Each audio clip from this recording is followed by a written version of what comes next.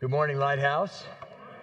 Sure is good to see you all this morning. If you're joining us live here in person or joining us online, we are glad that you're a part of the worship service this morning. If it's your first time here, my name is Doug Swink, and I'm one of the pastors here on staff. And one of the things that we are doing at Lighthouse is really trying to make an impact in our community along with around the world. And so every month we have a kind of missionary or mission of the month. And this month we are really looking to emphasize Kalamazoo Loaves and Fishes. And every day, Kalamazoo Loaves and Fishes gives away 700 individual meals. And so what we're trying to do is just to help them out, to help support them. And so what Lighthouse is prepared to do is that we have these bags out in the lobby. And all we're asking you to do is grab a bag and fill it up with groceries. Now, I know some of you may be saying, well, what kind of groceries, Doug? Okay, so some of you may be saying, what kind of groceries, Doug?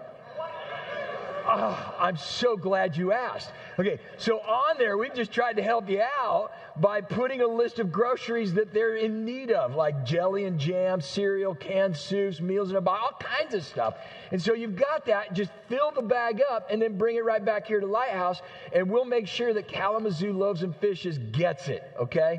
So it's just one more way for us as a church to reach out and meet the needs of our community where God has placed us. So I hope that you will certainly consider being a part of God's outreach into the Kalamazoo community. So, with that being said, today is an incredible day. In fact, on June 5th, the message you are about to hear went out to hundreds of thousands, if not over 1 million different people. This particular message went out on June 5th. Please listen to it carefully. Forgot to turn my thing on. There you go. Soldiers, sailors, and airmen of the Allied Expeditionary Force, you are about to embark upon the great crusade toward which we have striven these many months. The eyes of the world are upon you. The hopes and prayers of liberty-loving people everywhere march with you. In company with our brave allies and brothers in arms on other fronts, you will bring about the destruction of the German war machine, the elimination of Nazi tyranny over the oppressed peoples of Europe, and security for ourselves in a free world. Your task will not be an easy one. Your enemy is well-trained, well-equipped, and battle-hardened. He will fight savagely. But this is the year 1944. Much has happened since the Nazi triumphs of 1940-41.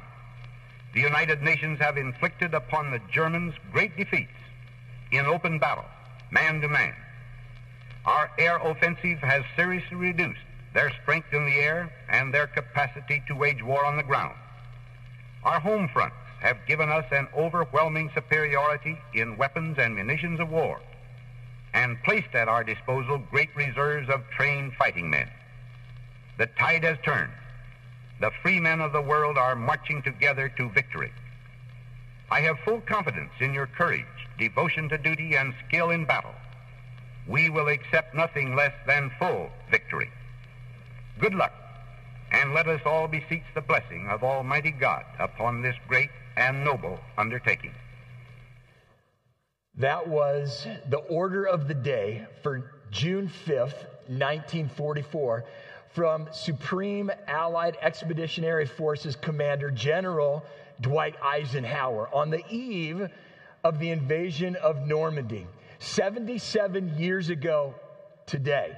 77 years ago today, June 6, 1944, marked the greatest assembly of the greatest naval armada ever assembled in the history of the world, from before then or since then. It was make or break time for the allies of the free world, fighting against the axis of evil, Nazi Germany and Italy.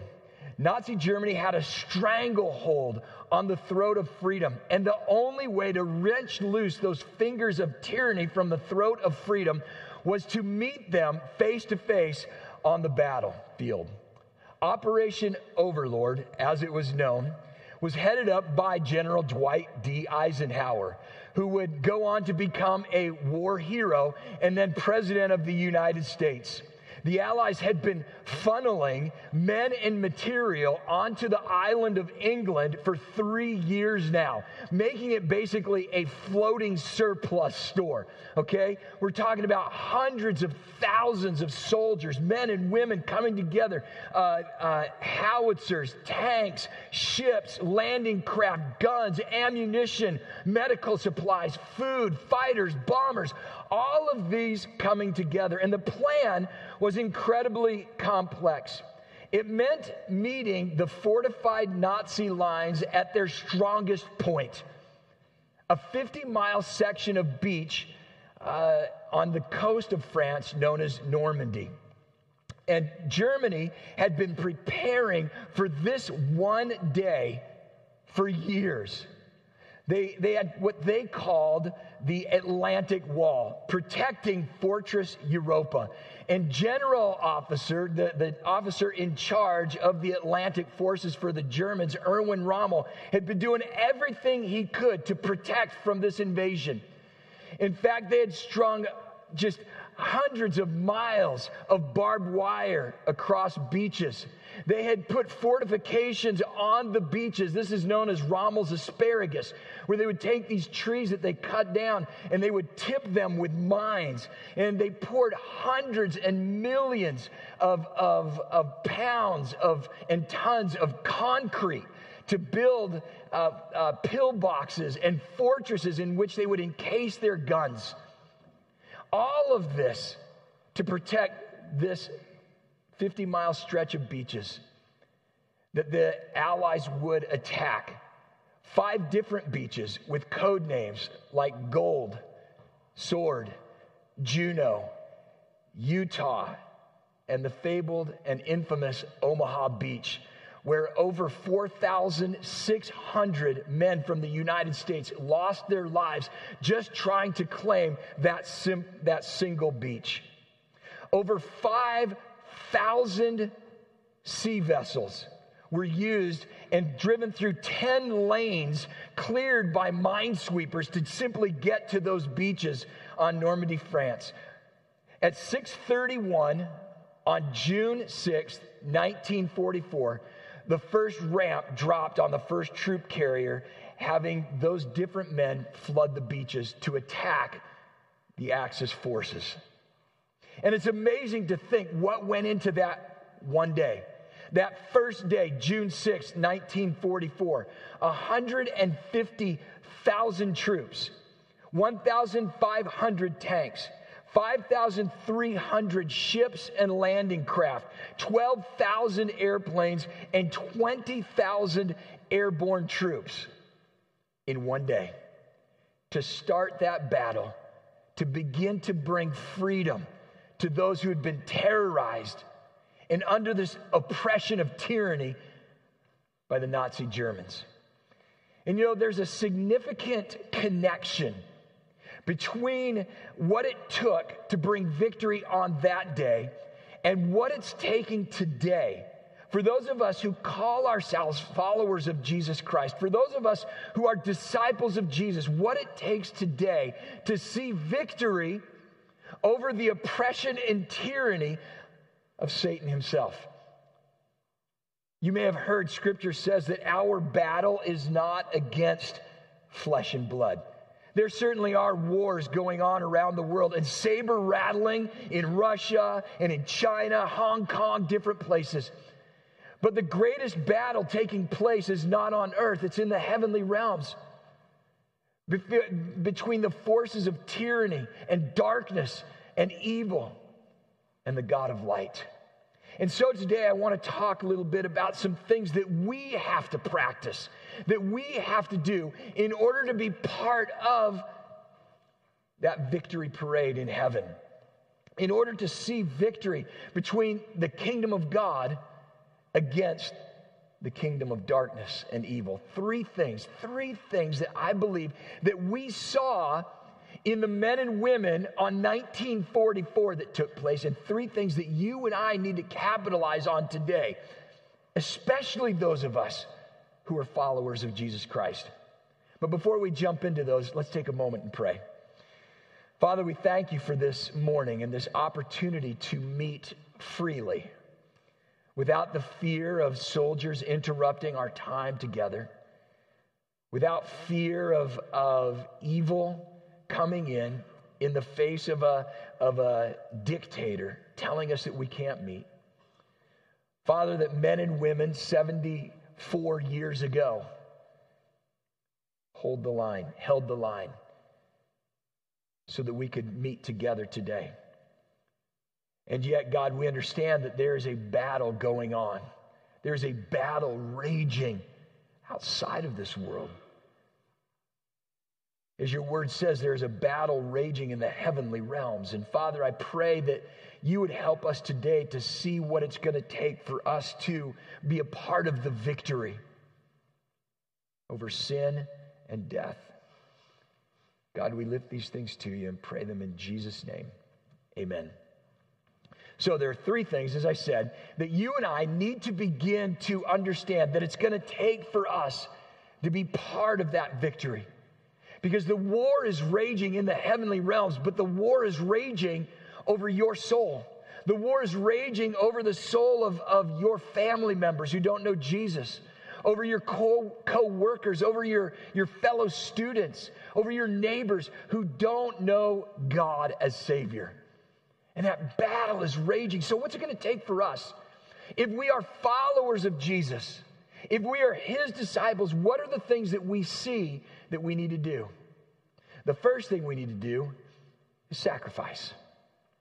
Sacrifice. It's interesting to me that when we read in the Scripture, sacrifice seems to be a thread that runs throughout Scripture. And the epic moment, the climax of God's example of sacrifice was when he came to earth in the form of a human being. He came to earth and died a grisly, gruesome, terrible, painful death. Why? Because he loves you and he loves me. He was willing to give it all. He was willing to sacrifice everything because of that love. And every good soldier knows that they have to be willing to sacrifice for the greater good of the cause. In fact, that sacrifice may include their very own death on the battlefield. And any and every battle and war has seen this in the end run. And it's amazing to me when I study World War II, when I look at what happened and what took place, not just at the battlefront, but also on the home front. Now, last hour, there were a number of our elder citizens who could remember in their childhood, there may be a couple in here today, who can remember back to when they were kids during the war. That it wasn't just the men that were on the battlefield, it was the people on the home front who were sacrificing, who were willing to give up what they had in order to see victory and freedom for the rest of the world. They had to ration things like oil. They rationed things like shoes and food. They rationed sugar and coffee. Why? So that the men at the front could have what they needed. They rationed things like metals, like aluminum and steel and things like that. And families paid the price. It was the first time really in history where you saw women going to work in order to, because the men were out fighting on the front lines, the women were in the factories doing the work. Some of you remember that poster, that famous poster of that woman who's standing there and it says, "Yes, we can." And her arm is like 3 times the size of mine. I would not want to meet her in a dark alley. All right? But there was so much sacrifice going on. Sacrifice for what we believe in. Sacrifice for what we value. March 30th, 1981. 40 years ago, this past March, President Ronald Reagan was exiting the Washington Hilton Hotel, preparing to get into his limousine after giving a speech at the Washington Hilton Hotel. And as he was going out to his limousine, waving to people, John Hinckley Jr. opened fire, trying to assassinate the President of the United States. And what's interesting is that the heroes of the day were the Secret Service agents who had been specifically trained to trade their life, to sacrifice their life for that of the President of the United States. They were willing to sacrifice their lives for the greater good. Now, whether you agree with President Reagan or President, Clinton, Biden, Trump, whoever, doesn't matter. That's not the role of those Secret Service men, is not to die if they agree with the policies of the current president. Their job is to sacrifice their life for a greater good, for a greater value. And as you can see in this picture, and those of you who were alive back then on March 30th, 1981, you remember seeing those Secret Service agents flying into action, diving on top of John Hinckley Jr. One of those Secret Service agents literally took the President of the United States and threw him into the limousine and dove on top of him to shield the President from bullets from the gun of John Hinckley Jr. Willing to sacrifice their very own life for the greater good. Some of them did it out of duty. God did it out of love. So what does that mean for you and for me today? I believe that as followers of Jesus Christ, God connects that idea of sacrifice to life. Jesus gave his life in the hopes that we would turn. It says in Scripture that even while we were yet sinners, Christ died for us. That flicker of hope that was there, that maybe at some point, like the prodigal son, we would turn and come back to him. It was the hope that drove Jesus to the cross to sacrifice his life for you and me. It was the love that God has for you that drove Jesus to the cross. And usually I say this at the beginning of the message, but I'll say it for you now. If you don't hear anything else I say today, I want to make sure you hear this, that God loves you. And the cross at Calvary is the symbol of sacrifice that God was willing to pay for you to know him and be with him. This idea of sacrifice runs through Scripture. In fact, there's a fantastic example that Jesus gives to us. He and his disciples, they were at the temple, and they're just kind of hanging around, sitting around, and people are coming and they're bringing their offerings to the temple. And for especially wealthy people, this was a big deal. It wasn't something they did in secret. It was something they actually proclaimed. They would come in and there would be a big deal made when they would come in and drop their bag of money inside of the offering container. And it was at this point that Jesus caught something incredible, something so important, that he was willing to call his disciples together to check it out. It says that Jesus sat down opposite the place where the offerings were put and watched the crowd putting their money into the temple treasury. So you picture this. They're at the temple, and Jesus, I think on purposely sits down across from where people are dropping their offering into the temple treasury. And he sits down and he begins to watch the people who are dropping their money in. And people who are wealthy or, they're dropping, hey, check this out. Or maybe they had someone in front of them, check out Doug Swing's about to drop in his offering, right? And this is all going on. And it says many rich people threw in large amounts of money. Just threw it in, okay? But a poor widow came and put in 2 very small copper coins worth only a few cents. Calling his disciples to him, Jesus said, "Truly I tell you, this poor widow has put more into the treasury than all the others." Now I want you to stop for just a second. I want you to picture this. So Jesus is sitting there, and he's got his disciples around him, and they're kind of watching Jesus. They're watching the people, what's going on, right? And all these people are coming by, making a big deal about dropping their money into the offering. Hey, look at me. Look how much I'm bringing. And here's the incredible thing. As the disciples are watching all of that chaos and commotion of those people, who catches the eye of God? It was a woman who dropped in 2 coins that amounted to nothing. I mean, almost virtually nothing. And Jesus says, guys, come here, check this out. Did you just see that? And they're like, did you see what? Did you just see that widow? What widow? The disciples aren't paying attention to the poor woman who's dropping that in. They're paying attention to the rich people, right? They're looking at the rich people probably like some of us look at wealthy people and go, oh, wow, I wish I had enough money to drop a bag of money like that in the arm. How awesome would that be if I was that wealthy? That's what the disciples are. I imagine that's what they're thinking. They're not paying attention. But who, you ready for this? Who catches the eye of God? Who catches the eye of God in this moment? It's not the wealthy people. Why? Jesus goes on to say, he says, truly I tell you, this poor widow has put more into the treasury than all the others. And the disciples are like, what? What are you talking about, Jesus? Did you not just see that giant bag of money that dude just dropped in there?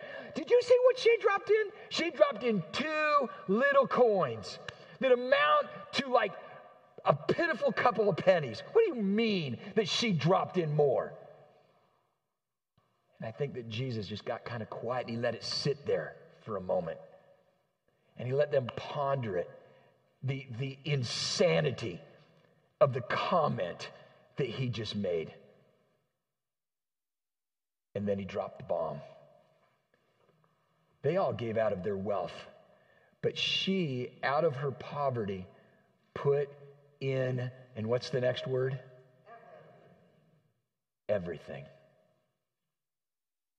She, in her poverty, put in everything, all she had to live on. Interesting, isn't it? God doesn't care about the amount. God cares about the heart. God doesn't care about how much we give. It's why we give. It's the heart of the matter. And all of those people that were dropping in huge sums of money, their heart was self-glorification. But when this widow dropped her money in, it was an act of faith. Right? We know that because Jesus said she dropped in everything. Everything she had to live on. And God says that her sacrifice was way more valuable. Sacrifice. It's interesting because it gets hard for us to sacrifice in love when we've been kicked, right? When we offer our heart, when we offer out in love to other people and all we get is kicked and beat down and laughed at and scorned, and someone takes our heart and throws it on the ground and kicks it across the room. And it's hard to sacrifice in that scenario, right? Check out what C.S. Lewis said. Lewis said this: to love at all is to be vulnerable. Love anything, and your heart will certainly be wrung and possibly be broken. If you want to be sure of keeping it intact, you must give your heart to no one, not even to an animal. Wrap it carefully round with hobbies and little luxuries. Avoid all entanglements. Lock it up safe in the casket or coffin of your selfishness. But in that casket, safe, dark, motionless, airless, it will change. It will not be broken. It will become unbreakable, impenetrable, irredeemable. The only place outside heaven where you can be perfectly safe from all the dangers of love is hell. That was where God went in his sacrifice for you and for me. He was willing to sacrifice it all for you and me because he loves us. In fact, Jesus told us in John 15:13, he said, greater love has no one than this, to lay down one's life for their friends. And that's exactly what Jesus did. And so let me just quick, before we jump to the next point, let me ask you this. What sacrifice is God calling you to make? And maybe some of you are going, whoa, I didn't know God was asking me to sacrifice anything. Right. So maybe the first prayer for some of us is to say, God, what is it that you want me to sacrifice? What are you willing to sacrifice for your family? For those family members who don't know Jesus? What are you willing to sacrifice for your neighbors? For your fellow workers? For your fellow students? What are you willing to give up? What are you willing to sacrifice in order to see victory in their lives? What are you willing to give up and to sacrifice for those people on your circle of 7? Those people that God has put in your way to begin praying for and to encourage them through your life and service to maybe see God. What are you willing to sacrifice? Because God gave it all to show his love for you. So the first thing is sacrifice. The second thing is loyalty. The second thing is loyalty. And it's interesting because that is a characteristic that in generations past has been a characteristic that's been held onto. It's a character virtue that men and women looked at as a high priority. But somewhere in our culture today, that idea of loyalty has kind of gone by the wayside. The place that we see it the most kind of in sports, right? Where an athlete is going from team to team where they can get the most money, not necessarily where they're connected with other players who can win a championship. Loyalty is a characteristic that we've kind of lost track of and value of. And yet it's one that helps us move forward towards victory when we know that someone has our back. Loyalty. It's interesting when you read in the book of Joshua chapter 6.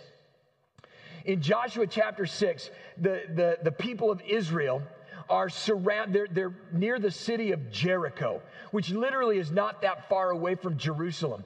And they're ready to attack Jericho. And so Joshua calls the leaders together. He says, come in, get close, guys. Here's the battle plan. Here's the plan that we're going to do to defeat Jericho. You ready? Here it is. Okay. So we're going to take everybody. And for the next 6 days, we're going to march every single day. You ready? This is great. We're going to march around the city of Jericho one time. And on the 7th day, we're going to march around the city of Jericho 7 times.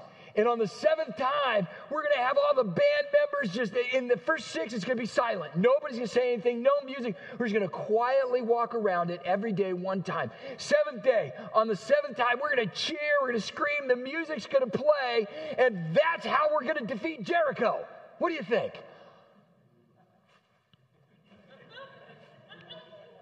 I mean, literally, if it was you or me, we'd be sitting there going, hello, Joshua, cuckoo, cuckoo, right? I mean, that's a nut job plan. That's a terrible idea, Joshua.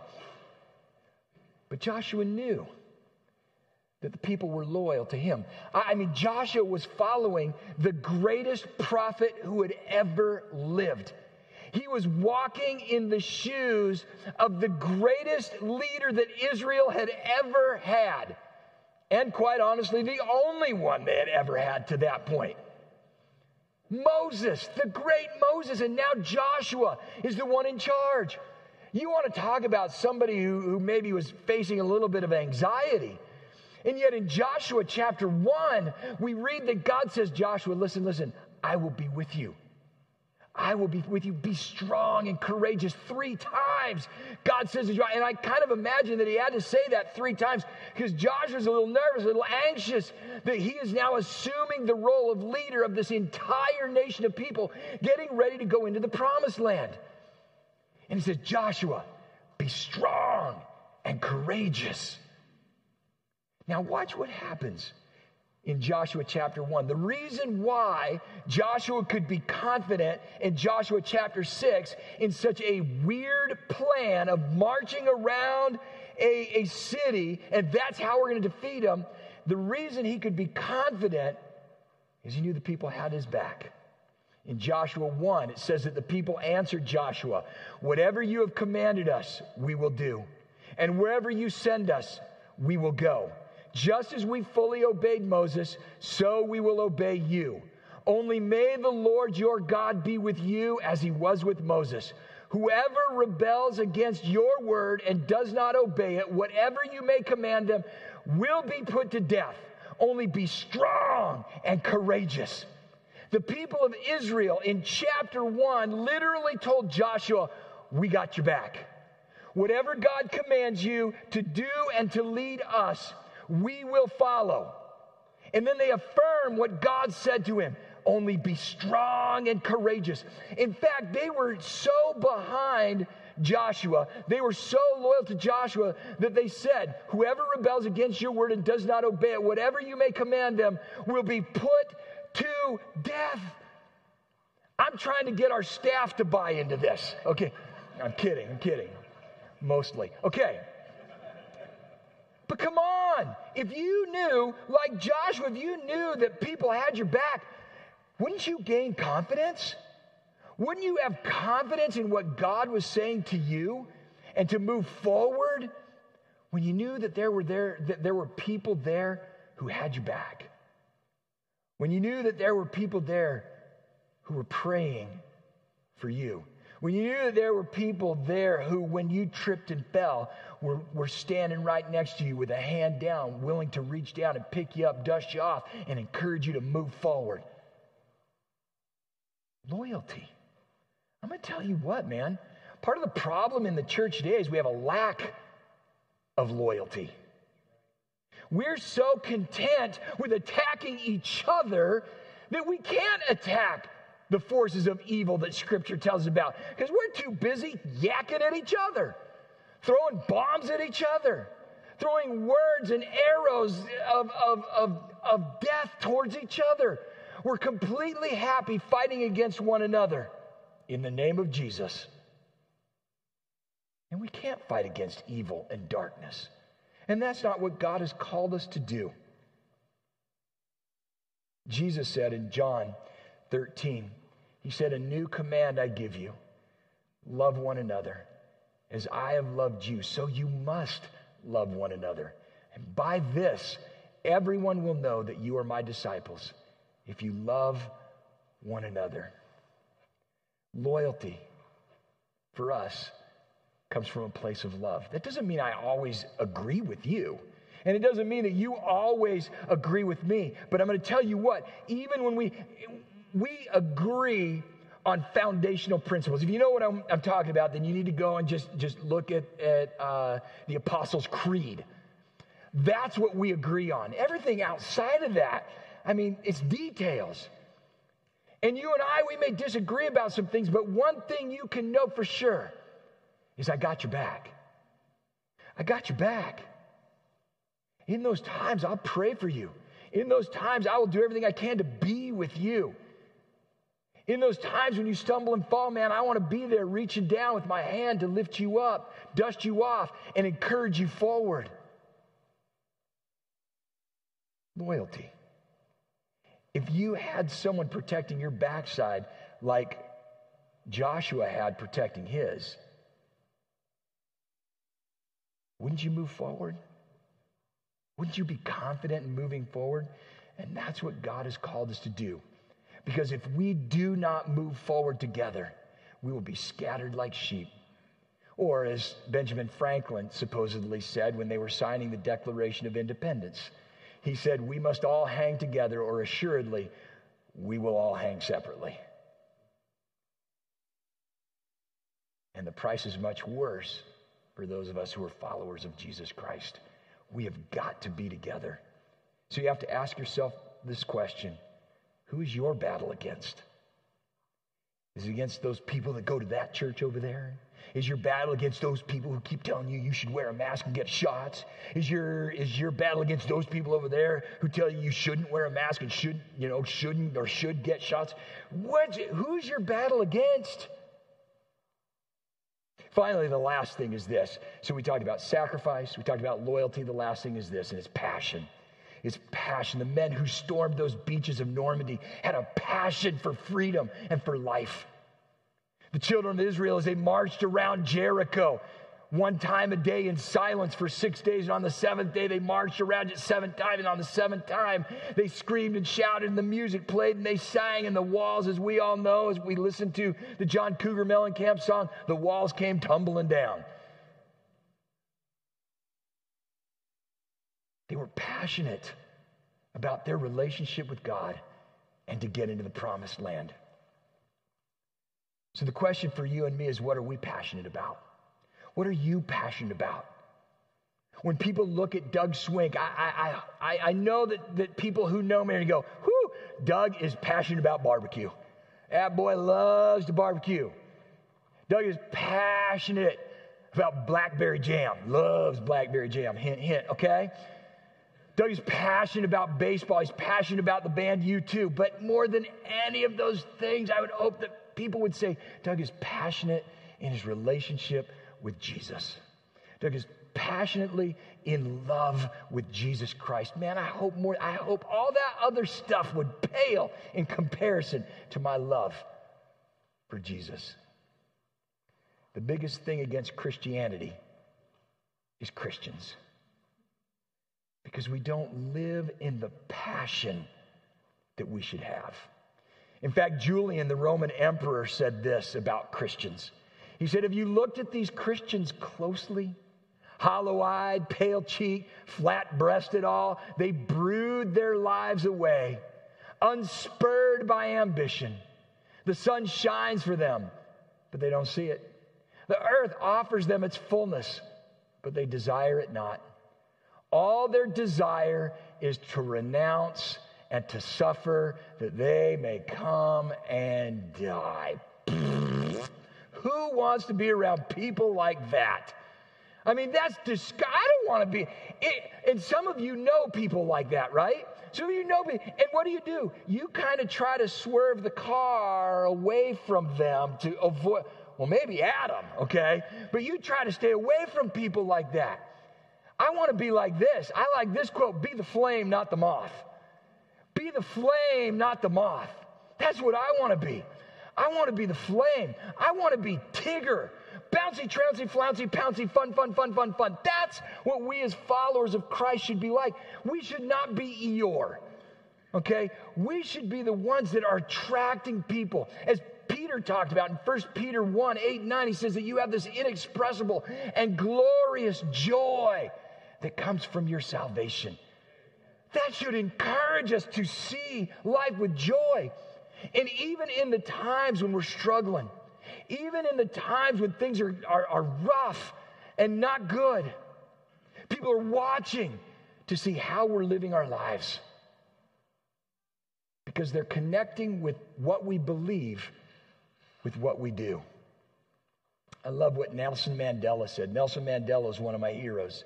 And he said this, there's no passion to be found in playing small, in settling for a life that is less than the one you are capable of living. And I would kind of amend that a little bit for those of us who are followers of Christ, in settling for a life that is less than the one you are created to live. We of all people should have joy. We of all people should be walking this life, spreading joy, because our outcome is secure if we're following Christ. So 3 questions. Stand up with me. Stand up with me. 3 questions for you and I to contemplate on this day. 77 years ago, as the Allies stormed the beaches, June 6th, 1944, 74 years later, as we look at the war that's raging around us in the heavenly realms, 3 questions for us to contemplate when we talk about sacrifice, loyalty, and passion. The first question is this. The first question is, what are you passionate about? What are you passionate about? The second question, would people describe your love for Jesus as passionate? Why or why not? When they look at you, would they describe your relationship with Jesus as passionate?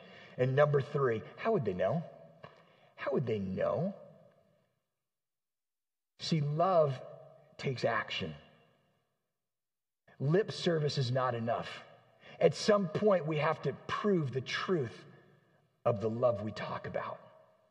So the question for you is, how would they know? Father, thank you for this morning and this opportunity to be together and to worship you.